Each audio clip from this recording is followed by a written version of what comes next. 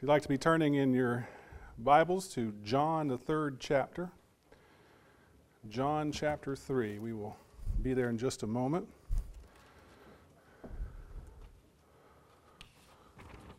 Again, good to see everyone. Appreciate you all being here this morning. We are delighted to have so many visitors. You're certainly add to our voices as we sing praises to God. We appreciate that very much and glad that you are here to be edified and to edify. Thank you so much for being here. I sometimes get asked the question, how can I know God better? People want to know how they can better come to know and to understand the God that we serve. And some in the world just want to know God, period. They are lost, not understanding who their Creator is and what He has done for them by sending His Son to die for our sins. People want to know more about God. And these are legitimate questions. They are indeed legitimate questions. After all, Paul says in Romans chapter 1 and verse 20 that His attributes are invisible. So when people want to know more about God, it's a legitimate question. But he also says in that same verse something that's very interesting. He says there in Romans chapter 1 and verse 20, he says, For since the creation of the world, His invisible attributes, His eternal power, and divine nature have been clearly seen, being understood through what has been made, so that they are without excuse. And so while we think about His invisible attributes, we also think about His eternal power and His divine nature. Paul says that they are clearly seen and understood by what has been made, so that we are without excuse. So what is it that we can clearly see? Well, the answer is we see Jesus. Jesus Christ has explained God the Father. Let's look at a couple of verses here. In John chapter 1 and verse 18, John says, No one has seen God at any time. The only begotten God who is in the bosom of the Father, He has explained Him. The Hebrew writer says something very similar. He says, speaking of Jesus Christ, and He is the radiance of His glory, that is, Jesus is the radiance of God's glory, and the exact representation of His nature. So if we want to understand and know more about God, we need to know about Jesus. These two verses help us to understand that. John says, He has explained Him. Jesus Christ has explained God the Father. And this is coming out of when the beginning of that, John talks about how Jesus was at the beginning. He was the Word, and the Word was with God, and the Word was God. He goes on to talk about how Jesus came into the world as the light, shining in the dark place, illuminating all men. And then he talks about how He has explained God the Father. And the Hebrew writer says there about the exact representation of His nature. So if we want to know more about God, then we need to know about Jesus. To know Jesus is to know the Father. So that's what I'd like to talk about this morning. How we can better know the Father by better knowing Jesus. Let's start with some unique qualifications of our Lord Jesus Christ. If you're there in John 3, let's look at some verses here. John chapter 3, beginning in verse 31 through 33, we want to talk about how He bears witness of the Father. Read with me these verses. John 3, beginning verse 31. He who comes from above is above all, and he who's of the earth is from the earth and speaks of the earth. He who comes from heaven is above all. What He has seen and heard, of that He bears witness, and no man receives His witness. He who has received His witness has set His seal to this, that God is true. We get some unique insight into John the Baptist who's speaking here. We get some unique insight here from John the Apostle's gospel. Hope that's not too confusing. But here he says that he who comes from above is above all. And of course he is speaking of our Lord. And he says he who is of the earth is from the earth and speaks of the earth. There John's talking about himself. John had a mission to do. He was the forerunner of the Christ. He came to blaze the trail, if you will, to lead to show the path. That was John's mission. He would lead the way of the Lord coming behind him. And he speaks to his position in all of that he must decrease and the Lord must increase. John knew what his role was. But he speaks here of Christ bearing witness of the Father. Look at that one more time, verse 32. For what he has seen and heard of that he bears witness. What has our Lord seen and heard? He's seen all. We talked about how in the beginning was the Word, and the Word was God. The Word was with God.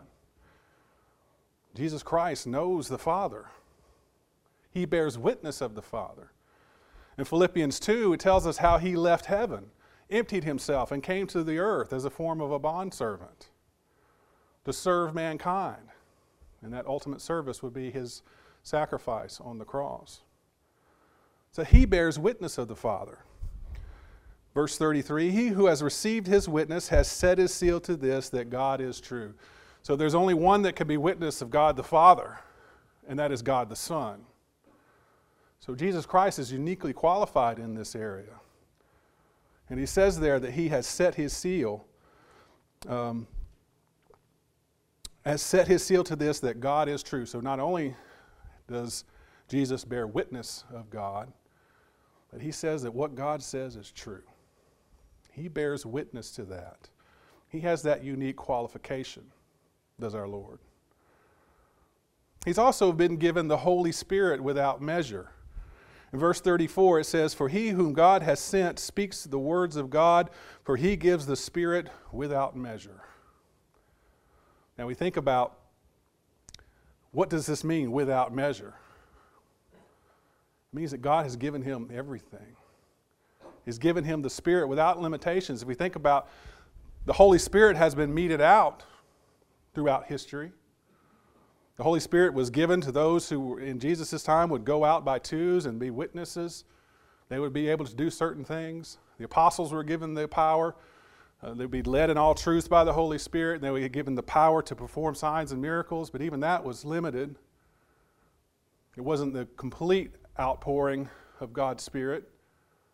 No, the apostles could lay their hands on others, and those could have certain gifts and abilities, but they couldn't then pass it on to anybody else. The Holy Spirit was given, but it was limited. God has given Jesus Christ the Holy Spirit without measure. He's given him complete ability. The complete Spirit of God has been poured upon Jesus Christ. Lastly, the Father has given him all things. Verse 35 says, the Father loves the Son and has given him all things into his hand. You think about Matthew 28 and verse 18, what we call the Great Commission. Remember what Jesus says as he begins that. All authority has been given to me in heaven and on earth. What does that leave out? Nothing. God has given him all things. All authority has been given to me in heaven and on earth. God has given him the Holy Spirit without measure. So when we talk about Jesus Christ and knowing him better, let's understand that he has some very unique qualifications, which put him so very close to understanding better God the Father. If we want to know God the Father, we can know him through Jesus Christ. And these qualifications help us to see that and to understand that. Let's talk about some similarities now of Jesus and the Father. There are things that we can look to, and this is just a few things, that show us how He and the Son, God the Father and God the Son, are one. The similarities that we can look at. For instance, how they treat their children. Think about how God the Father treated His children. We looked at this passage last week in Leviticus 26, where He talks about God, as He's addressing the children of Israel, He says, I'm going to send my angel before you. Remember that? And He's going to protect you. He's going to guide you. And what do you need to do? You need to listen to what He says. But in that passage in verse 12, God says, I will also walk among you and be your God, and you shall be my people. This is the relationship that God wanted with the children of Israel. He wanted to be their God and for them to be His people. Now they rebelled every chance they had, ultimately leading to their captivity. But this is what the will of the Father was. He wanted to be that Father to them, to be in that relationship. This is how He felt about His children. Think about how Jesus feels about His children. In Matthew 23, in the midst of Him excoriating the scribes and the Pharisees for their hypocrisies and the things that they were imposing upon men, He says in verse 37 of Matthew 23, Jerusalem, Jerusalem, who kills the prophets and stones those who are sent to her, how often I wanted to gather your children together the way the hen gathers her chicks under her wings, but you were unwilling. Jesus wanted that close relationship too. He thinks about the Jerusalem, how they put to death the prophets, how they wouldn't be obedient to God, how they turned and rebelled against them every chance they had. Yet what does Jesus want? He wants to hold them under His wings like a hen gathers her chicks. That's the relationship that Jesus wanted. That loving relationship as a father and a child. There's some similarities, of course, in how they love. God the Father. We know this passage, don't we?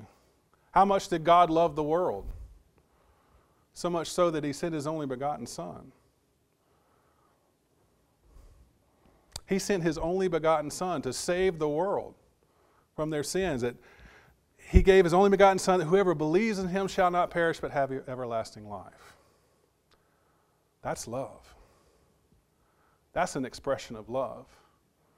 To give your only Son, who He knew would be put to death at the hands of men. How does Jesus love? Jesus says in John 10 and verse 11, I am the good shepherd. The good shepherd lays down his life for his sheep. So in this we see God the Father who sent His Son to die for mankind, to die for their sins. And what does Jesus say? He says, I am the good shepherd, I lay down my life for my sheep. You see the unity there? The harmony in which this love is expressed from God the Father and God the Son to mankind.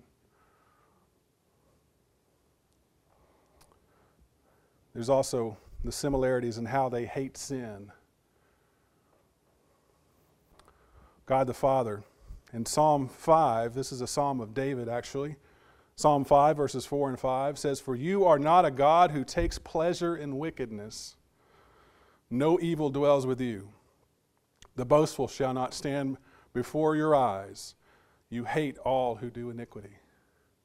God hates sin. He hates those who commit sin. He has no place for sin. Sin is an abomination to God the Father. And it's the same with our Lord Jesus. In Matthew 7 and verse 23, it says, Then I will declare to them, I never knew you. Depart from me, you who practice lawlessness. Jesus had a disdain for those who practiced lawlessness as well.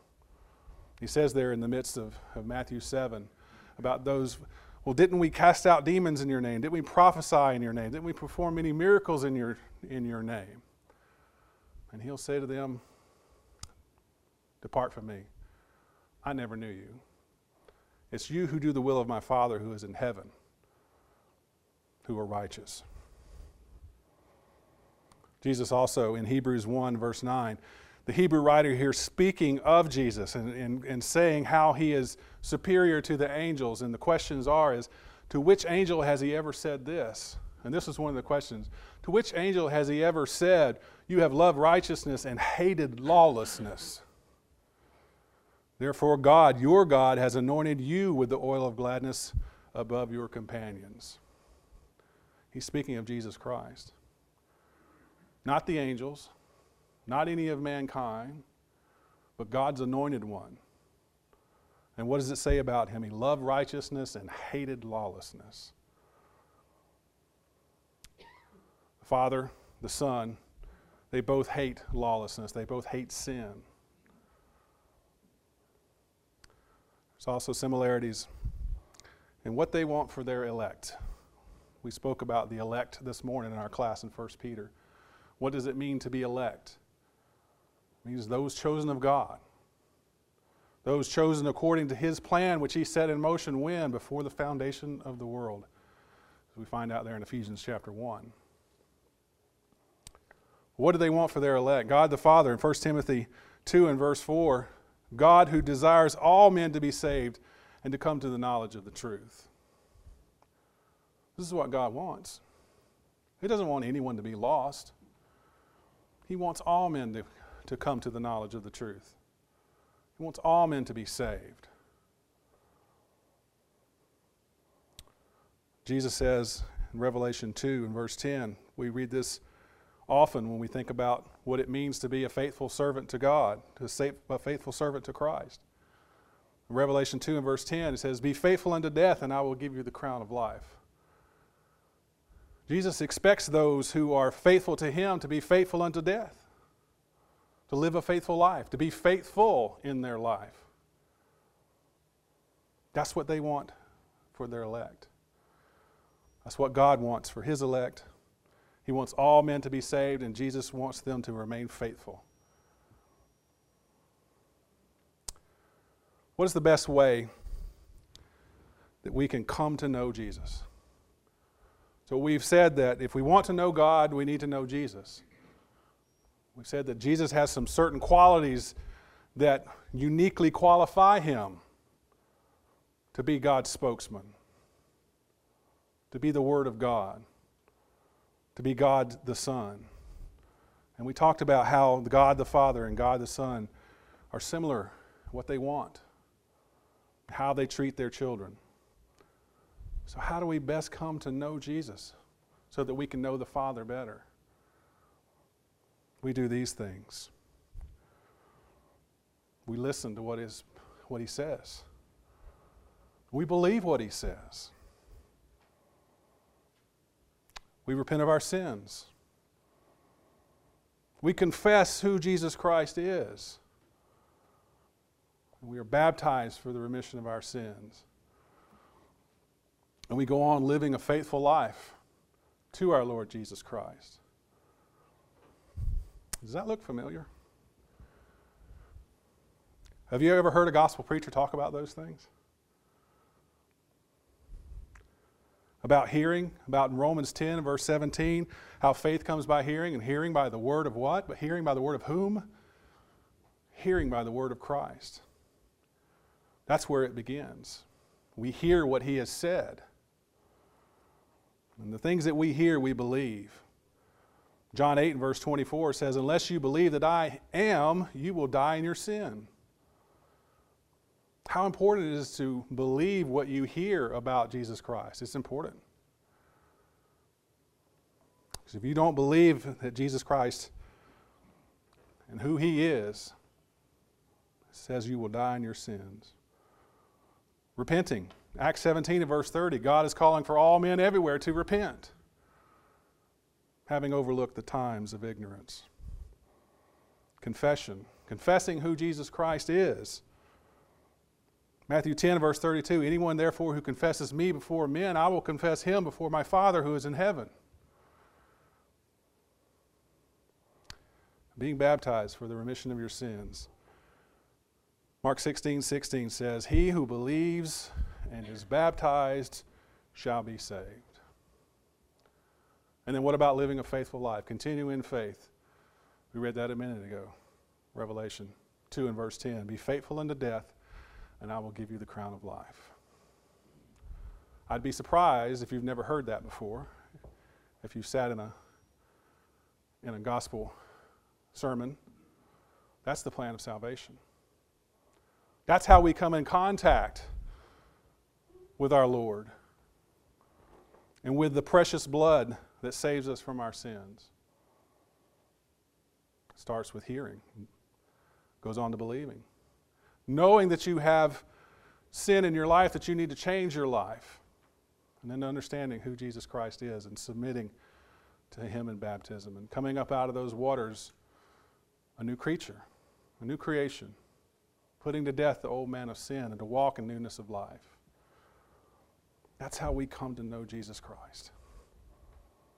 And from then we spend the rest of our life getting to know Him better, knowing more and more about Him, coming together on the first day of the week to worship our God and our Father, to study and to learn more about Jesus Christ and to hear of His great sacrifice on the cross.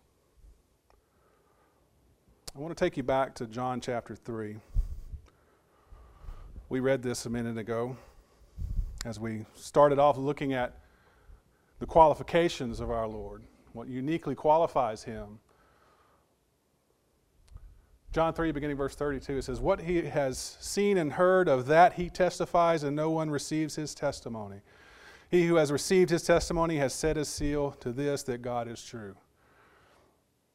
Jesus is uniquely qualified because He bears witness of the Father.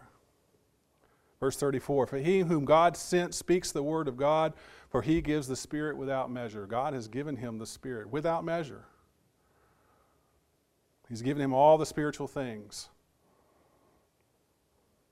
Verse 35, the Father loves the Son and has given all things into His hand.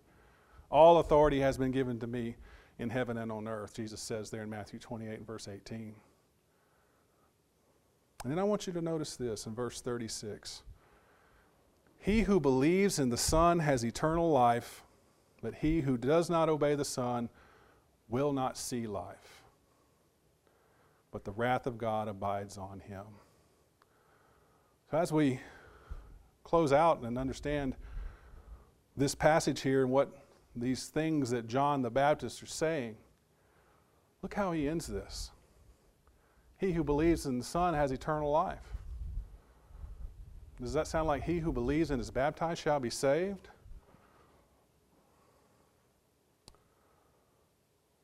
But the one who does not obey the Son will not see life, but the wrath of God abides on him. John 8 and verse 24, unless you believe that I am, you will die in your sins. How important is it to believe in Jesus Christ? Our soul depends on it. Our salvation depends on it. Jesus Christ is uniquely qualified to tell us about God and to demonstrate God. He explains Him.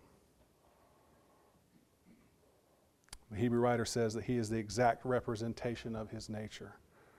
So if we want to know God, we need to know Jesus Christ. The question comes down to this. Do you know Jesus? Do you know Him? Have you heard about Him? What He has done?